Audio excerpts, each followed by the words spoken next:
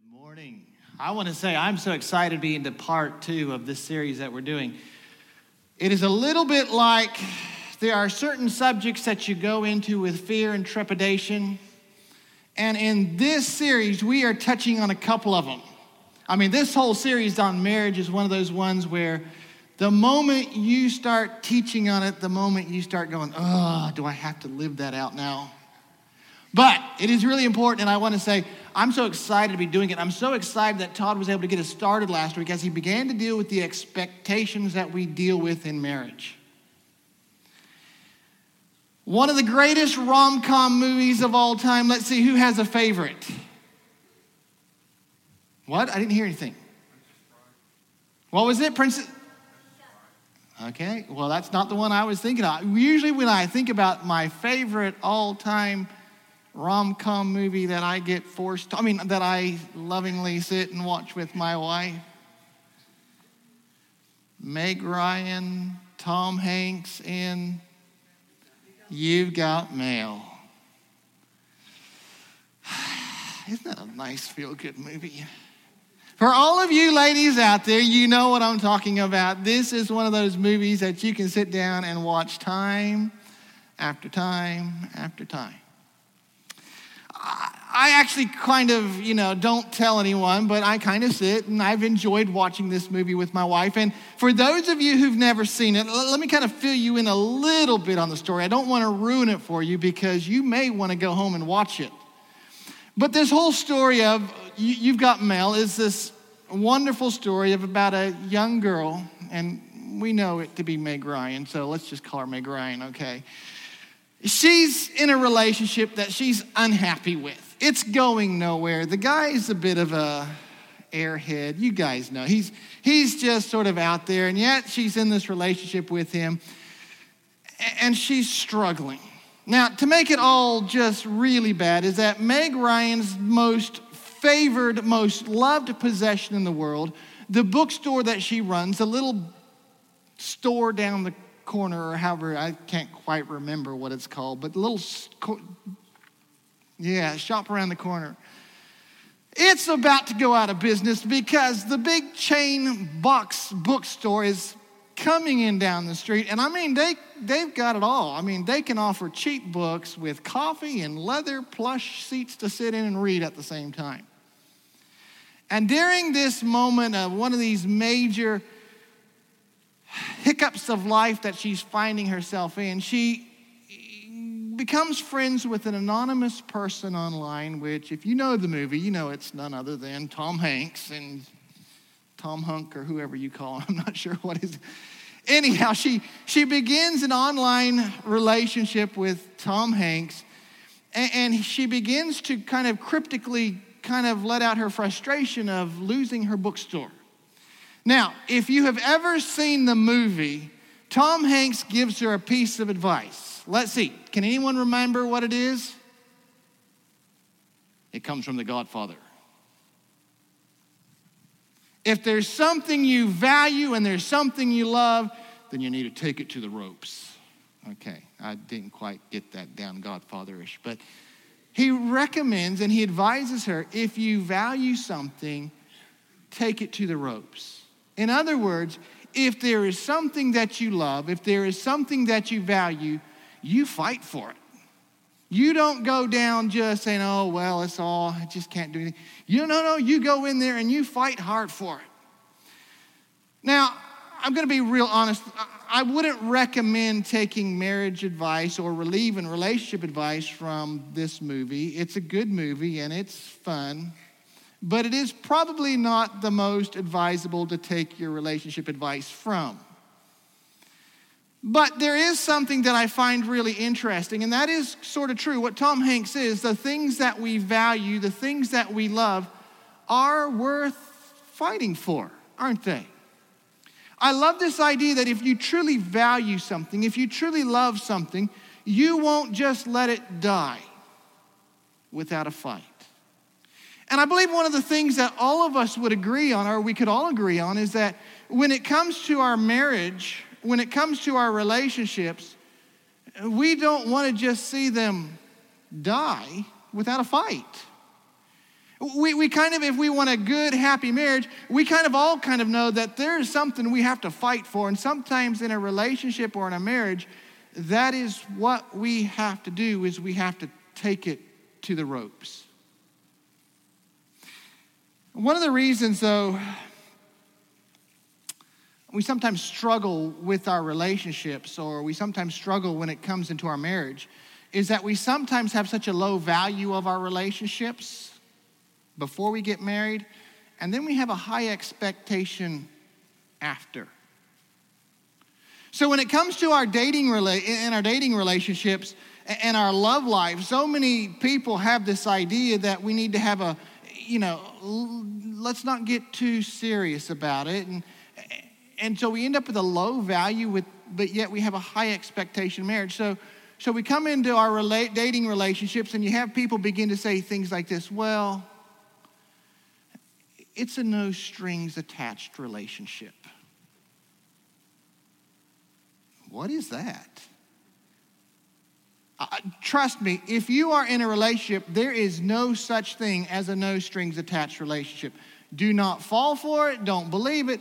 If someone says it, run as far and as fast as you can from that person, because believe me, there are strings attached in every relationship. And if you're not going to be honest from the front, it is not going to improve as you go through it. But then we get this low value relationship, and so we have people who say, oh, it's a no strings attached. Or what about this? Well, you need to try before you buy. Okay, maybe that's my Australian stuff that's coming out. But there's this really big, from where we came from, where it said, let's just move in and live together for a while. Let's try it out before, there's no way to know if we're compatible unless we give it a shot. Let me be real clear too. Okay, just for anyone who might be thinking about dating soon, you're never compatible. Just accept it from the start and figure out how to live without compatibility and just say, how do we make this work? But the idea of let's see if we're compatible, because the reality is this: men and women are different. We think different. I've never met two guys who think the same, let alone men and women who think the same. I've never seen two women who think the same, let alone men and women who try to think the same. So when we go into a relationship with this idea that, well, let's just try it on first, we begin to show that we have a low value of our relationships because we don't really know.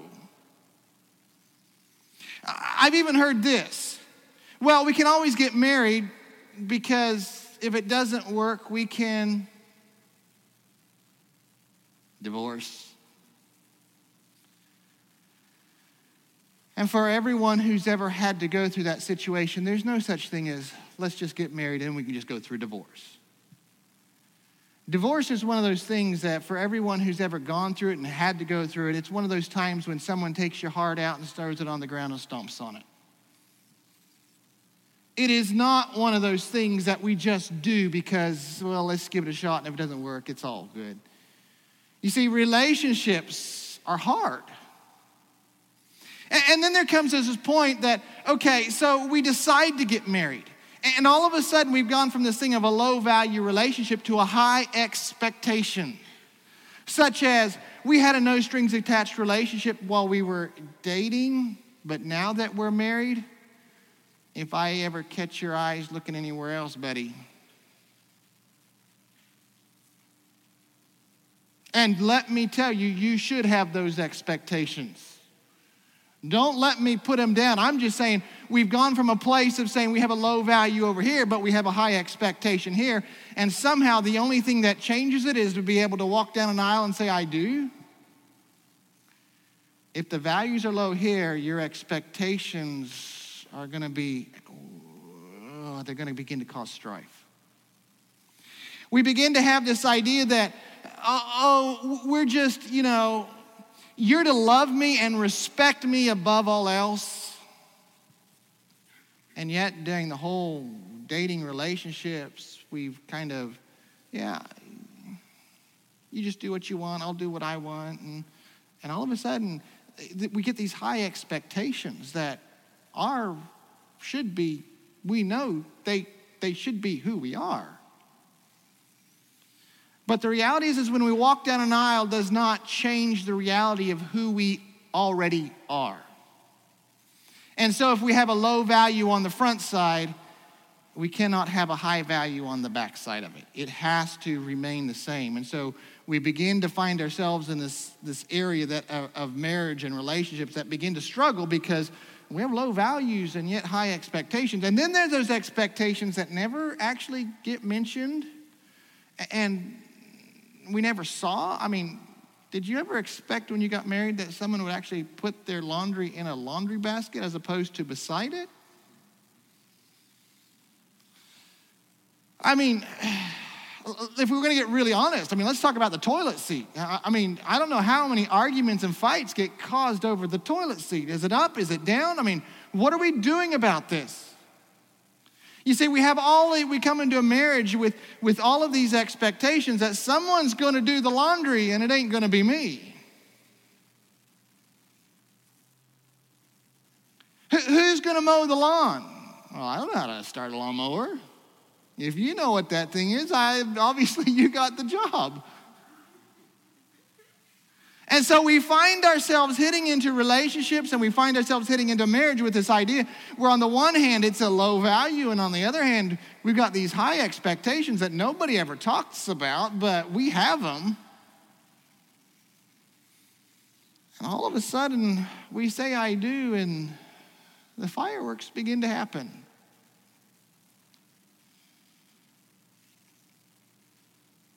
When our expectations are not fulfilled, we begin to feel used, disrespected.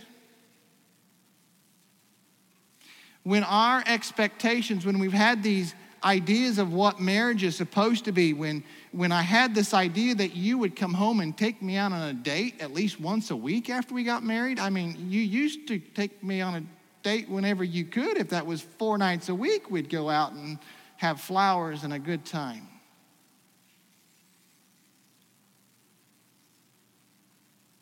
And we begin to feel used and disrespected. Well, what am I? Am I a maid? Am I the mechanic? What am I? And when things don't start working out, when things begin to butt heads on each other, when we begin to feel used and we begin to feel disrespected, what happens? Well, let's just say we take Tom Hanks' advice and we take it to the ropes, don't we? We're going to fight for this. Except what we usually end up doing, instead of fighting for, we begin fighting with. When we begin to feel used, I feel like you disrespected me, we begin to go this place where we begin to demand and talk down to our spouse or to our loved ones because they're acting like a child, so I might as well talk to them like a child. When that doesn't work, we begin to try to figure out how do we manipulate the situation? How can I manipulate? What can I say that I can get the favored outcome that I want? What do I have to do? What do I have to hold off on? What do I have to say? What do I have? I don't know. How long does it take in a marriage before we learn to manipulate our relationships? Okay, well, let's not be too honest, okay? Because I'm sure you guys have never done it. But the reality is when we find ourselves in a marriage where we have high expectations that are not fulfilled and we're feeling used and disrespected, it starts. When we've demanded and we've manipulated and it doesn't happen, where does it go next? It doesn't, okay, I get the picture, you're not hearing me, I'll just go figure. No, it ramps up, doesn't it? Hey, I've told you I need the lawn mowed. I've told you I want the dishes. I've told you to, and then we do when that doesn't work, then it starts voice. Anyone know what happens when your voice gets going up a little higher? And your chest gets a little tighter and you begin to, and the blood begins to rush up here a little bit. And I'm a little bit angry. And now I begin to shout and I begin to holler because I need you to hear me and I need respect and I need to know that you are listening and you are not listening. We're taking it to the ropes. We're fighting for this, aren't we? Except we're fighting with and not for. Okay, I know there's a few people who've been married here before. What happens when the demand doesn't work? And what happens when the manipulation doesn't work? And what happens when the screaming and the hollering doesn't work? What's next? And if you guys say you hit, then I'm going to come out and whack you. So don't tell me that. Usually what happens next is we call it the silent treatment, don't we? This is like dropping the nuclear bomb here. For anyone who has been married, the silent treatment is like, this is it, bud. If you don't hear me now, you are I'm in the silent treatment. And I will hold off on talking to you for as long as it takes. And trust me, buddy, I can do this a long time. Your voice is grating on me now anyhow, so don't bother talking to me either.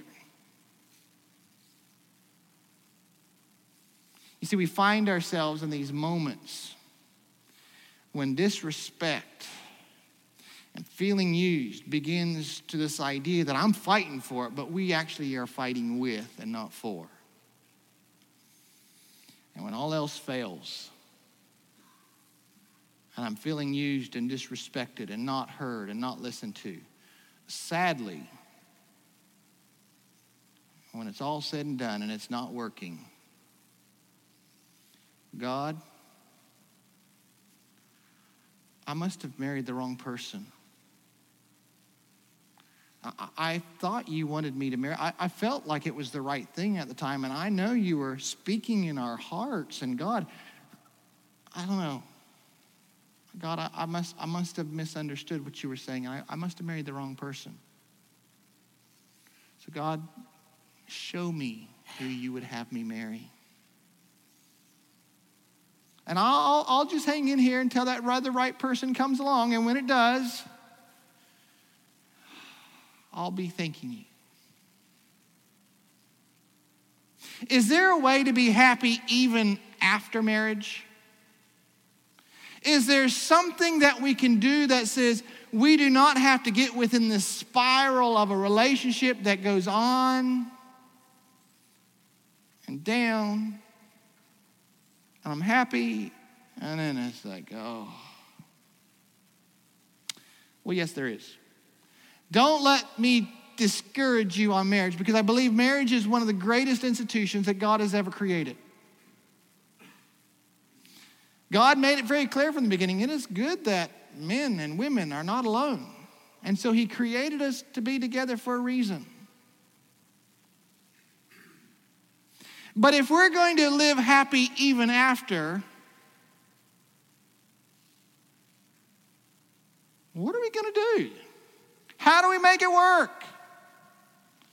Well, once again, let's go back to Tom Hanks. We got to take it to the ropes. We're going to have to fight for what we value.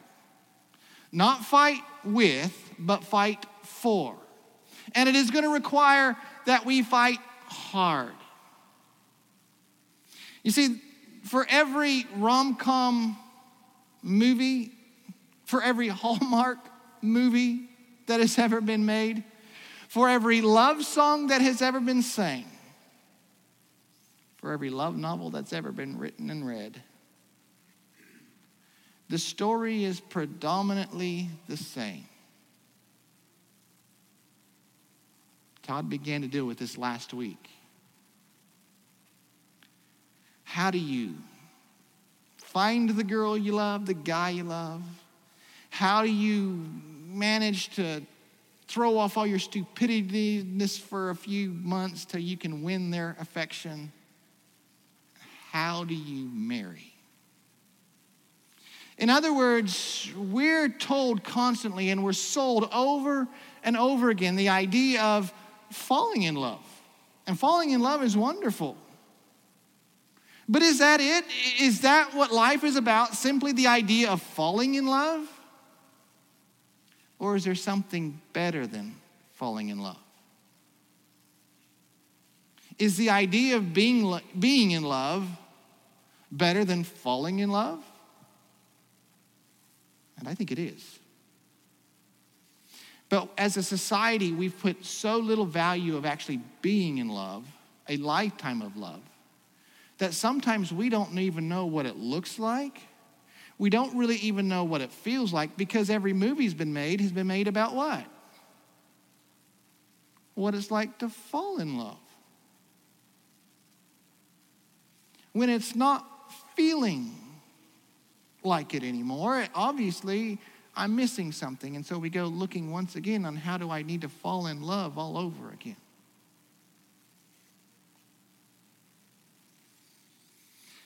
God, from the very beginning, gave us one simple idea that I'm going to look at, and we're going to kind of tease this out over the next few weeks, so you're going to have to bear with me. You're going to have to come back time and time again, but today I'm going to leave you with a simple idea, and we're going to start with it, and I'm going to leave it with you.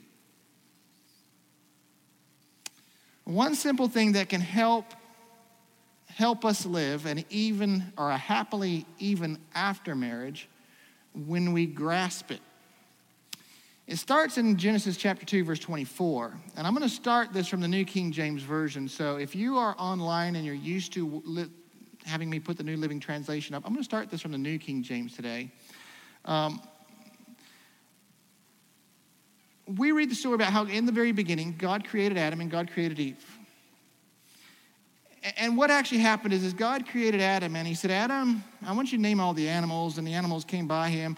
And he said, Adam, do you notice something? And Adam says, yeah, it seems like all the other animals have a partner or someone to do life with, and I'm alone. And God was saying, I hope you noticed that. And so he said, I want you to go to sleep. And as Adam went to sleep, he took from his rib, he took a rib out. And now I'm going to simplify this a little bit. So don't let me, I'm not trying to make it, I'm just trying to do this real quick. And basically, he takes Adam's rib and he makes a woman.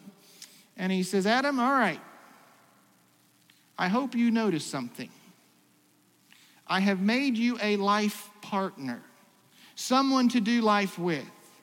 And so Adam wakes up, and you know the story. He goes on, and in Genesis chapter 2, verse 24, we read this from the very beginning. And it is kind of an interesting thought, because we read it from the very start, where in Genesis 2:24, it says this: Therefore, a man shall leave his father and mother and be joined to his wife, and they shall become one flesh.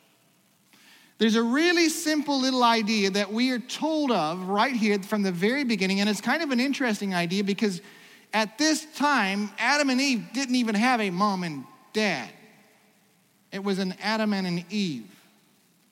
And yet from this very beginning, God kind of made it very clear to them that for this reason, a man leaves his past behind and cleaves to his wife, his spouse, and they become one. Now, if this was the only time that this was mentioned, this is a powerful little statement that should be looked at very carefully, because it helps us to begin to understand the beginning and the lastingness of relationships. Instead, Jesus takes this statement and he restates it in such a way that it gets even more powerful when we pull it back into context. In Matthew chapter 19, verse 6, there were a group of guys who were challenging Jesus on this idea of marriage. Marriage and divorce. Is divorce acceptable and stuff? And Jesus comes, and so 19:6, I'm going to go back to the New Living Translation, and he says this: Some Pharisees came and tried to trap him with this question. Should a man be allowed to divorce his wife for any reason? Haven't you read the scriptures? Jesus replied. They record that from the beginning, God made them male and female, and he said, this explains why a man leaves his father and mother and is joined to his wife, and the two are united into one. Since they are no longer two but one, let no one split apart what God has joined together. Here's a little simple statement that is so complex that if we stop and we begin to grasp it, it can change our relationships. What is the permanence or why is marriage so important to God? And it's that one little statement. They two become one. There is an idea that when you walk down an aisle and you say, I do, that you make a commitment to not just live together, not just to do chores together, not just to mop the house together and mow the lawn together and do laundry together. There was an idea that we would have two people who would dedicate their lives to doing life as one. Marriage is complicated because we talk about becoming one, but when you walk down an aisle, you have two different people with two different backgrounds, with two different thinking processes and ways I grew up and how do I spend my money, and it gets complicated. You see, this idea of becoming one is not an idea of simply sharing a house. It's not the idea that simply, hey, we move in together and share our bills now, okay? But it's the idea that when we decide to choose to do marriage together, that when we choose to do life together, we are coming together as a single unit. In other words, we're coming together as a one heart. What does that mean? Okay, when you chose to get married, when you chose to walk down an aisle and say, I do to this person that you were looking in their eyes at that moment and it all felt so right at the moment, you were saying from this time forward, I will have no other best friends of the opposite sex. And I don't know why we find this so hard to understand. But so many times I hear this, my best friend over here, he's like a brother to me. Or she's just like a sister to me. Stop it. When you chose to walk down an aisle, when you chose to look into the eyes of that person that you were sitting here in front, you were telling God, God, we are becoming one. I am choosing to give them my heart. I'm choosing of all that I am. He will now be my very best friend for the end of all time, till death do us part.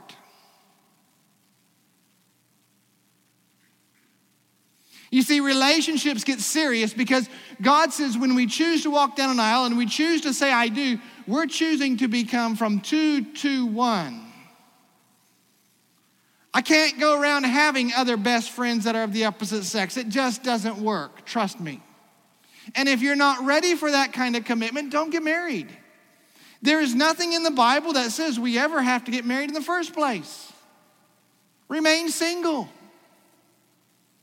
But when you choose to dedicate your heart to someone, you're choosing to say, God, we're becoming one. Same heartbeat. You see, we're not just talking about our commitment to each other. We're talking about our finances. We're going to do life together. We're going to talk about how do we do our finances? How are we going to raise our kids? Are we doing time out? Are we doing a smack on the hand? Are we doing a little smack on the butt? What are we going to do? How are we going to raise our kids? What are the things that are allowed in our family and what is not allowed? There is nothing worse than when someone realizes that mom and dad aren't on the same page and they begin to go after the one and they know how to, and pretty soon it becomes a zoo. You see, when we choose to walk down an aisle, and this is what the idea of marriage is that the two shall become one. They will have the same purpose. They will begin to have a same plan. They will begin to talk about their careers together, but the direction they want to go. What are we doing together? There's not now a you and a me, there is now an us. how do we do life together? And it gets hard. So if we're going to make it work, if we're going to make this marriage and live happily ever after, it's going to require that we come to this thing taking it to the rope sometimes. Because when we have two different people trying to get everything on the same page, the fireworks still fly sometimes, and it's not always fun. And can I say this, and let me say this very carefully. There is nothing wrong with having a fight in a marriage to try to get things going in the same direction, as long as we are fighting for the marriage and not with each other. There is nothing wrong. In fact, one of the things that I think helped me out immensely, I think it was James Dobson who said, it's all right to fight as long as you learn to fight right. If everybody always has the same idea, someone's not needed. We have different opinions and different ideas, and it's not wrong to say, hey, we need to discuss this and we need to figure this out. And it's not our job to simply say, oh, yes, dear, whatever you say. That does not work. There is no such thing as compromise in a marriage. There is, we're both winners and we're going in a direction that we both agree on.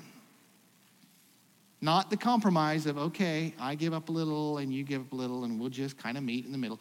No. Marriage has got to work when we both agree we need to go a direction and we're heading that way together. And so God gives us this idea.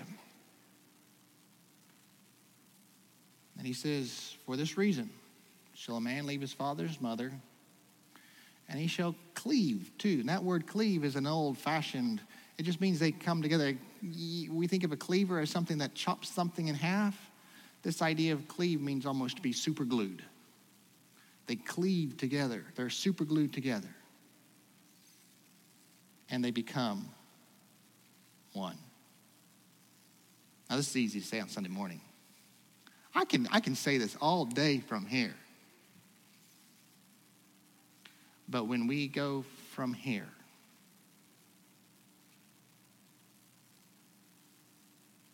and things aren't quite working out the same, and I have a different idea than you have.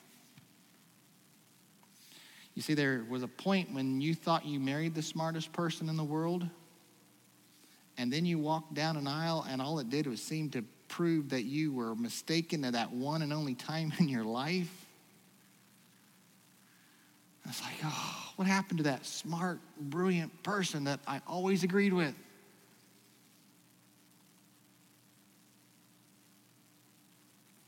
How do we have one heartbeat? All right. We're going to talk about this over the next couple weeks. We're going to be talking about relationships, acceptable relationships in marriage. We're going to talk about communication, and then we're going to even talk about money, because those are some of the biggest things that hurt and divide our relationships that we have to fight with and through and for. And so I want to encourage you to come back for the next week. But for your homework for this week is simply to begin to ask certain questions. I just kind of want this little idea. What does it mean to be one? What would it look like in my marriage? If I was to be one in my marriage, what would it look like?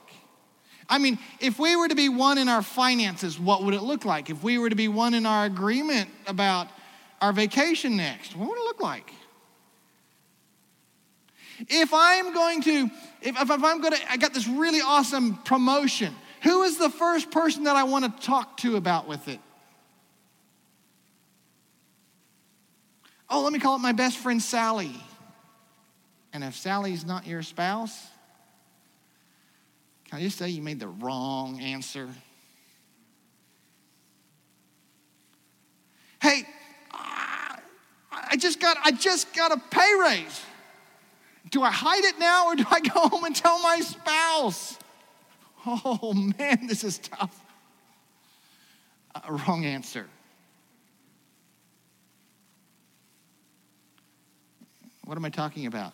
You see, this week as we begin to deal with this idea, what does it mean? What does it look like to be one? If you want to volunteer at the local pet shelter, do I have to hide it from my spouse because I love kitty cats and he doesn't like kitty cats? Well, he does, but he thinks they taste like chicken, and I'm not going down that route. You see, there's this certain thing that, what does it look like? What is it, if I'm to be one with my spouse, is there a direction? Is there something that, is there something that we need to be fighting for? If the answer we know, if my spouse doesn't kind of come up like most of the time, let's say 99, okay, let's give it 99.9. If my spouse is not kind of coming up as the first person who comes to my mind when I'm sitting there saying, I got great news. I want to go on vacation. Hey, I got a bonus. Where are we going to go? If my spouse isn't coming to that point, what does it require for me to get it to that point? What would it look like? If it was to be an ideal of what I know it could be, what would it look like? Okay, I'm gonna be honest with you. As we're getting ready to close, I know this. There is an ideal, and then I know there's a reality. I know all of us want that ideal. And I know that many of us live within a reality. Do we settle for the reality, or do we begin to push for the ideal?